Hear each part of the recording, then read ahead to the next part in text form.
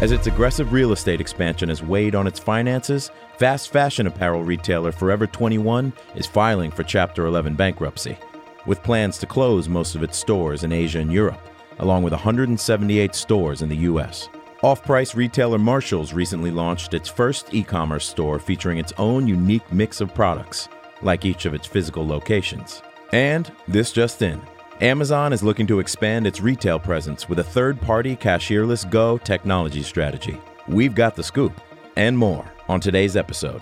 It's Monday, October 7th, and this is your Retail Rundown. So our guests today include Ricardo Belmar and Carl Boutet. Ricardo is a Senior Director of Global Enterprise Marketing at InfoVista and Retail Influencer, and he's also a Rethink Retail Advisor. Carl is the founder of Studio RX and the executive in residence at Highline Data. Ricardo, Carl, thank you both for joining us today. Thanks for having us. It's a pleasure. So in efforts to diversify beyond its online retail and having to build its own physical stores, Amazon is looking to bring its cashierless Go technology to OTG's Chibo Express stores at airports, Cineworld's Regal theaters, and concession stands in baseball stadiums. This will expand Amazon's retail presence at a faster pace and lower cost overall, as well as foster relationships with companies that consider Amazon the competition.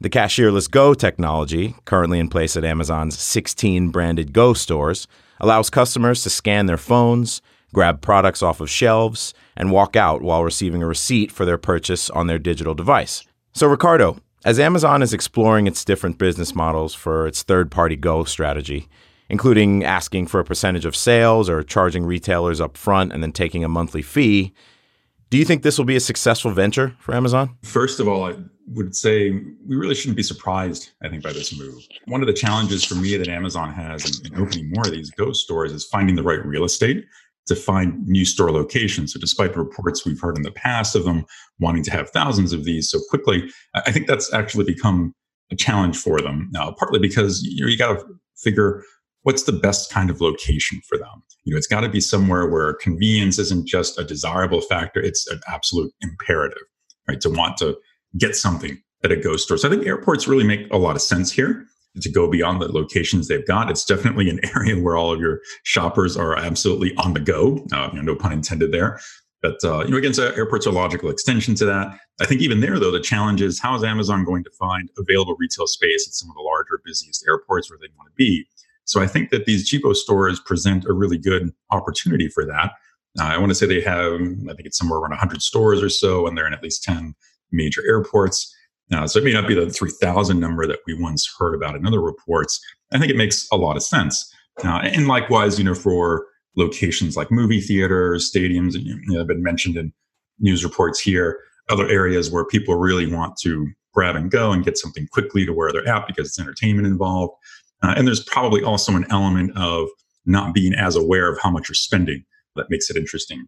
So the business models, though, I think are pretty intriguing. This isn't just Amazon wanting to sell the Go Just Walk Out technology. This is really Amazon trying to have a stake in that retail operation. So whether it's this percentage of sales model that's been proposed here, or whether it's an upfront and maybe a fixed monthly fee, although honestly, I think that one maybe isn't quite as interesting to them. I think this shows they're willing to have different models and approaches and how they work with other retailers, and also how they can make the retail operations more profitable for themselves. I did note there was a CNBC article that talked about how the original Go store, the one at Amazon's HQ, is reportedly the only profitable one to date. Of course, not that, at least I'm not aware that we've seen any real numbers reported by Amazon, but let's, for sake of argument, assume that's true. You kind of have to ask yourself, why is that? I would argue it's probably the one with the highest traffic. Now, I've been to that store myself. I know that the times that I've been there, it's been extremely busy. So I don't think they're lacking for foot traffic there. But we've also seen plenty of reports about how expensive the technology is. I'm actually impressed in the one report I saw on this Chibo arrangement that Amazon, if true, is saying they can get the technology installed within just a couple of weeks. I think that's pretty impressive because most of the reports we've seen and stories have been done about the Go store, this was not an easy task to outfit these locations with all the right technology. So it does make me wonder if what we're going to see here will be a subset of what we see at the Go store. Is it going to be exactly the same experience? I hope that this means they've really improved upon the implementation, maybe gotten some of the costs down. I certainly don't think they want to risk any tarnish of the Go experience if it doesn't go smoothly at these new locations. And I think we also want to pay attention to see how branded is it going to be. I would be shocked personally if we don't see an Amazon logo all over this once it goes in. And I still have one open question too with this is what's the app going to be? Is it going to be an extension to the existing Amazon Go app? Will there be a new app that is unique to the Chibo stores? I am curious to see how they're going to do that, because I think that also has an impact on the overall customer experience for it. But overall, I think this solves a cost problem for them to get more of these style stores out there. It gives them a new revenue source, and working with other retailers. We've seen them do a lot of recent agreements with other brands to try to get Amazon's footprint expanded beyond just their own stores to really get them everywhere. This kind of puts them on a pace for everywhere you turn, you're going to see Amazon. So it's not just going to be what you think of when you first want to go shop. It's just going to be what you think of every time you turn around. What does that tell you about the branding opportunity, I think, here? So I think it's a big win for them in that perspective as well. And it wouldn't surprise me if once this goes through, we see other co-branded locations like that. Well, I think Ricardo did a good job covering off why this could be good for Amazon and why Amazon is pushing forward in this. Maybe I'll twist the question around slightly and ask it differently. And will this be successful for the partners that Amazon is doing this with? And I have a very different outlook in this case, because I think it's a very dangerous path to go down for a couple of different reasons. I can appreciate why they're doing it. It's sort of like you're the taxi company right now out there. You're competing against Uber, and your clients are always complaining of how bad your credit card processing system is on the back seat of the car when they just walk out Uber technologies around, and Uber comes to you and say, "Hey, we'll process that for you." I think that could be really interesting. The downside, the clear one that jumps out at me right away, is this data. And all the data they're going to get on all these transactions. They probably won't get SKU level. There'll be some sort of agreement, but they'll get some aggregated information letting them know which categories, which locations, which times of day. I mean, this is not information that's lost on a company like Amazon. So I'm always a bit concerned, and more it goes, the more concerned I become now with how Amazon, quote unquote, partners with these brands to help them become more efficient, more effective, more profitable.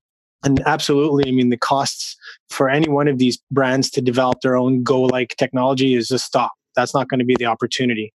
You should encourage them to maybe look at other vendors, because Amazon Go is not the only one out there with this kind of technology. And I'm also very curious, like Ricardo, as to how efficient this technology is going to be in new footprints. They did some work in computer vision a couple of years ago with some of the top researchers in the field. And I mean, things like lighting and floor plan, have huge impacts on implementation and accuracy and the costs of getting those right. So I'm sure there's a lot of lessons learned now that it goes up to 16 locations, and I'm sure they have many, many other iterations out there that we don't even know of, where they're testing these things before they go and offer it to their partners. It's substantial. And I come back to that first point, is the data. Are you just feeding the beast? So that's my big concern on that story. You bring up a good point with that, Carl. That's kind of what makes me wonder, what's the user interface side of this? If it's going to be powered through an Amazon Go app, you almost have to assume that's going to give Amazon access to a lot more of the data than you might want to share with them. Well, even if it's not the app, the back end of the app, I would be shocked if this is powered on Microsoft Azure. I think the right. Chances are the servers are going to be spun up on this on the back end will be AWS, which, again, they don't necessarily have the SKU level or even that interested in the SKU level data, but they'll know which airports have the best, the highest velocity. They'll know what time of day the theaters are the busiest at. They'll know what the overall sort of metrics are of these business units, and saying, let's just, for argument's sake, take theaters. So let's really get out of the box here for a second. You say, well, what does Amazon have to do with theaters? Well, Amazon owns some huge movie production companies, and there's been talk of Amazon theaters. So is this their market research that their competitors are basically bankrolling for them?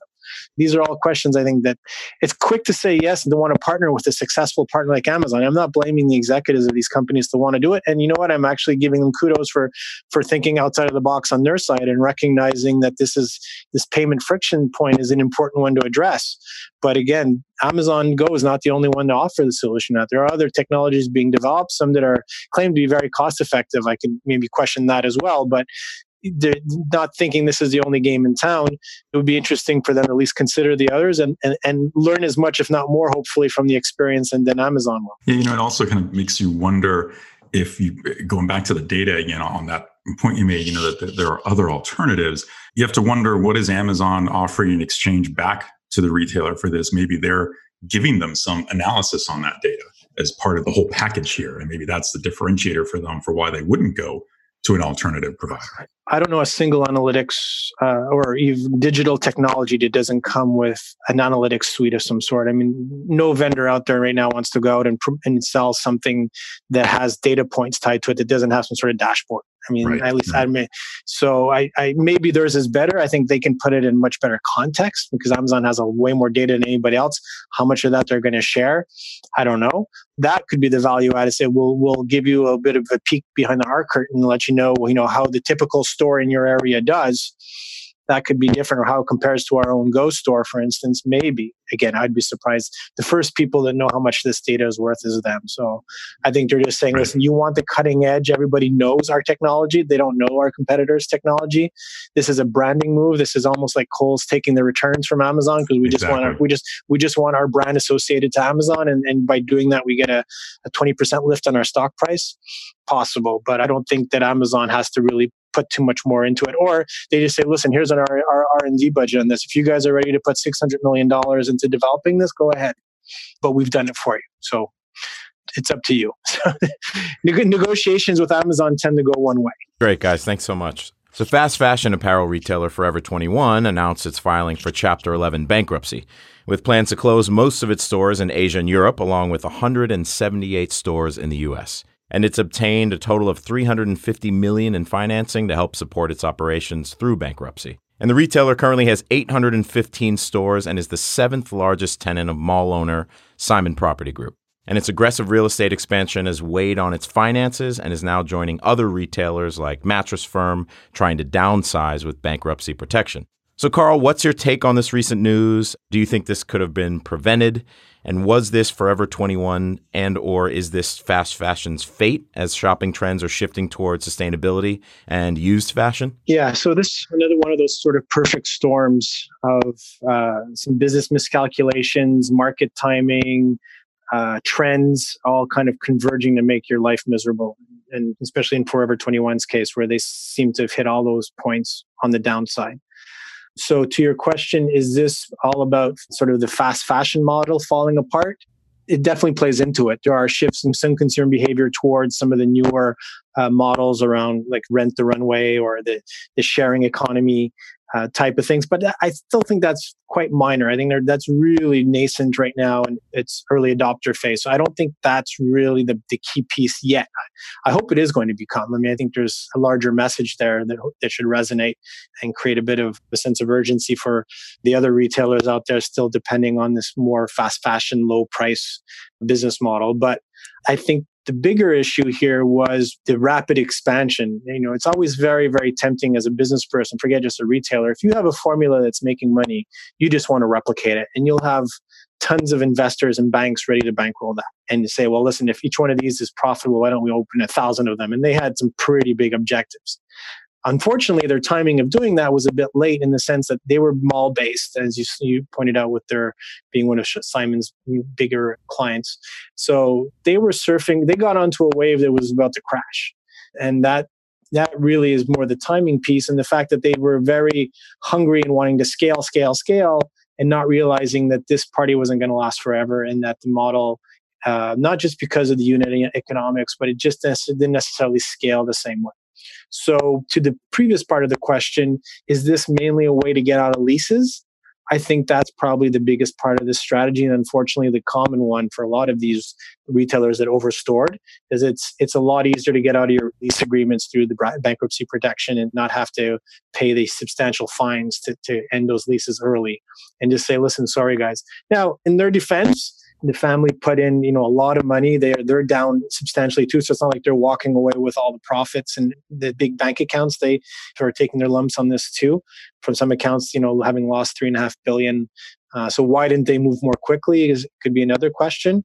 But I think the bankruptcy protection is foremost for this, to renegotiate these leases, get out of a ton of them, all the overstored ones, and then figure out from there how they can pivot their business model and maybe bring it back to what it once was. I've never been a big Forever 21 shopper, but what I've understood through listening to others is they sort of lost their way on their merchandising side too, where they used to have a pretty distinctive style that people appreciated. And because of the fast and the massive scale expansion, they sort of lost a bit of that edge and became kind of everybody's favor, meaning they didn't really have any typical fashion edge to them anymore. So you could think about Target that went through something like that a couple of years back as well. They lost a bit of that merchandising appeal. So will this restructuring allow them to do that?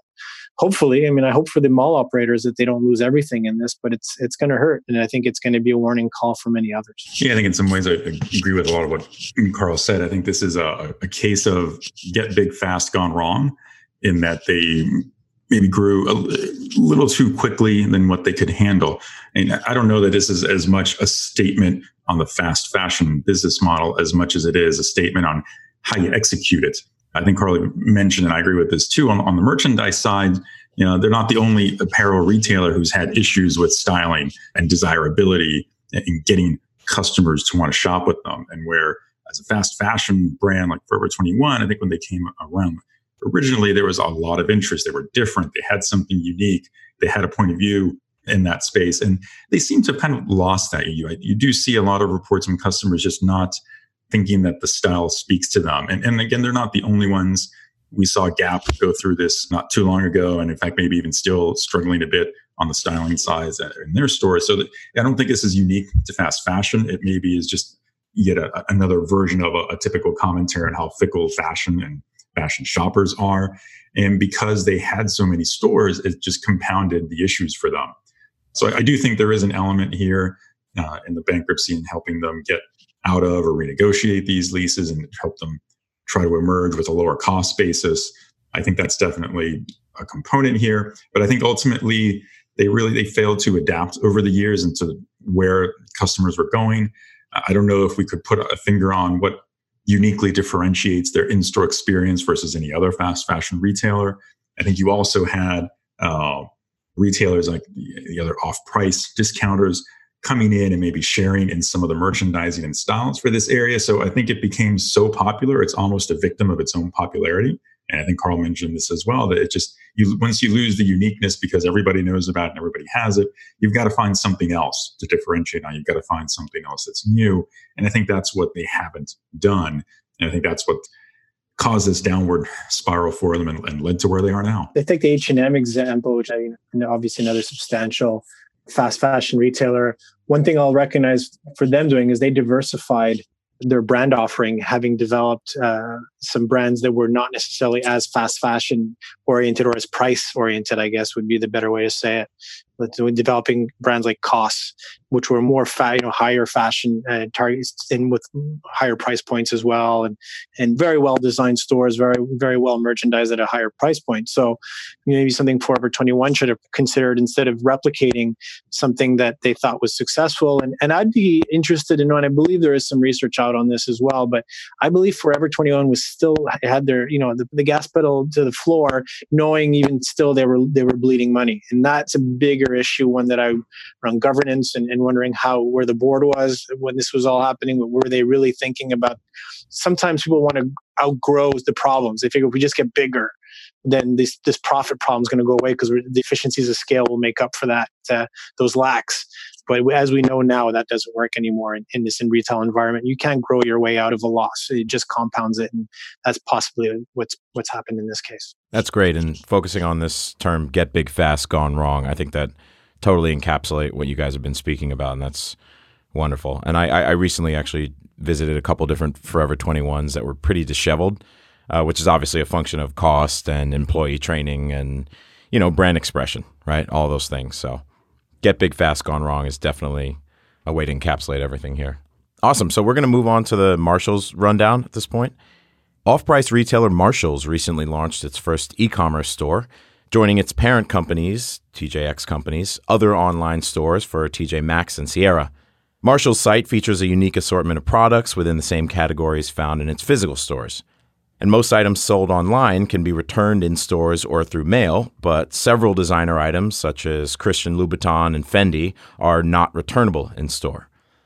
So, Ricardo, what do you think led Marshalls to expand into e-commerce, and how will it go moving forward? Well, I think if you're not a regular Marshalls shopper, this has to be one of those announcements that you say to yourself, what? You mean there's still a major retailer that doesn't have e-commerce? What is this, 2005? Are we in the Twilight Zone? It has a little bit of a shock value in that sense. But honestly, I think this was inevitable. I think considering that TJ Maxx has two of their other brands with an e-commerce presence already, I'm sure they used the TJ Maxx store as a learning experience to help them come up with some other differentiators for the Marshalls brand.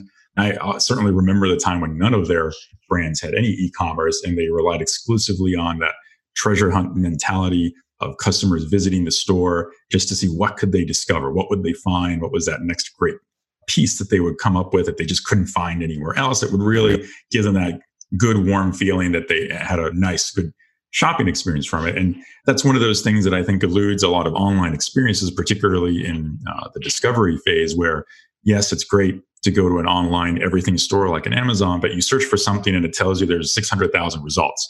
How are you supposed to sift through those in a meaningful way that is similar to an experience of just looking through merchandise on a rack or on a shelf in the store? So I think they've wisely looked at trying to be unique in how they're doing their online store. You know, they've mentioned that it's a highly curated experience. Products will change all the time. It's not simply an extension of the store. It's a unique store in its own right that they've implemented here. They've added some interesting features, I think, maybe for the mobile app where you can swipe left or right and save things for later versus a buy now, choose a favorite. They're leveraging influencers to try to identify trendy items. You mentioned the ability to return things in store, even if there are a few brands that maybe they won't allow you to do that. I'm sure they've looked at the numbers from their TJ Maxx experience and have a sense of what kind of cross-selling they can expect from people who come to the store to return an online purchase and then hopefully buy something else as part of that visit. I think it's a great move overall. I'm going to lean towards the side that it's going to be successful for them. It should get them some incremental growth.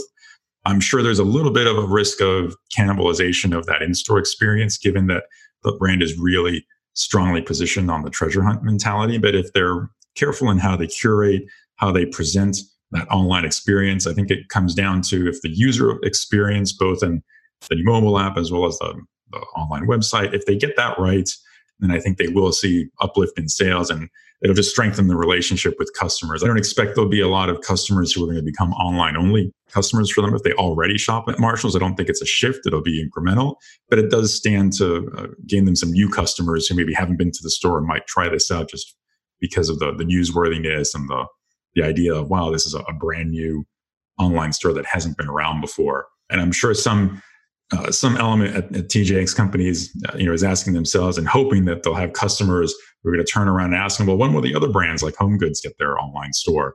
And kind of build some additional anticipation there. But I think, again, it's something that can help them fuel new growth. I think we've seen a little bit of a slowdown in this off-price segment where the explosive sales quarter to quarter haven't necessarily been there. I'm not sure that's as much reflective of, in this case, apparel industry in general, and maybe changing tastes in how people buy apparel versus just the format itself. But I think it's got a lot of positives for it. And I do think it was one of these it's about time moments. One thing with their business model that I always find interesting is how do you bring the treasure hunt to the web? And the fact that they're doing it with stock that's in store is sort of perplexing to me because I think it just makes things a lot more complicated. There's a couple of retailers that have tried it before and haven't had that much success. Could just because of the velocity what makes the treasure hunt experience in the first place is this high turnover. So that it makes it very complicated to manage the inventory and mostly online catalog so that they don't usually most would go and have a discrete inventory grouping for their online that doesn't necessarily reflect what's in store. In the early 2000s, I was part of the launch of Costco's e-commerce in Canada. And that was definitely the mentality. It was just too messy. Now, they have visibility into the store inventory. It's a little more seamless. And we know as an industry is something we're all going towards is trying to have this, take away these barriers between the physical and digital.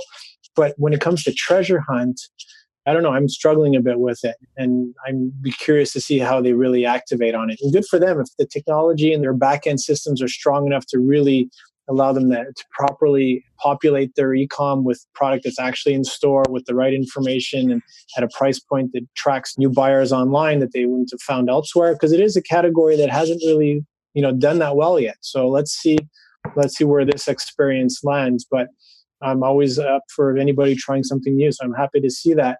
Maybe a little parallel, an interesting one that doesn't speak directly to TJX, but here in Canada, another category that Ricardo would say is still in 2005 are the dollar stores.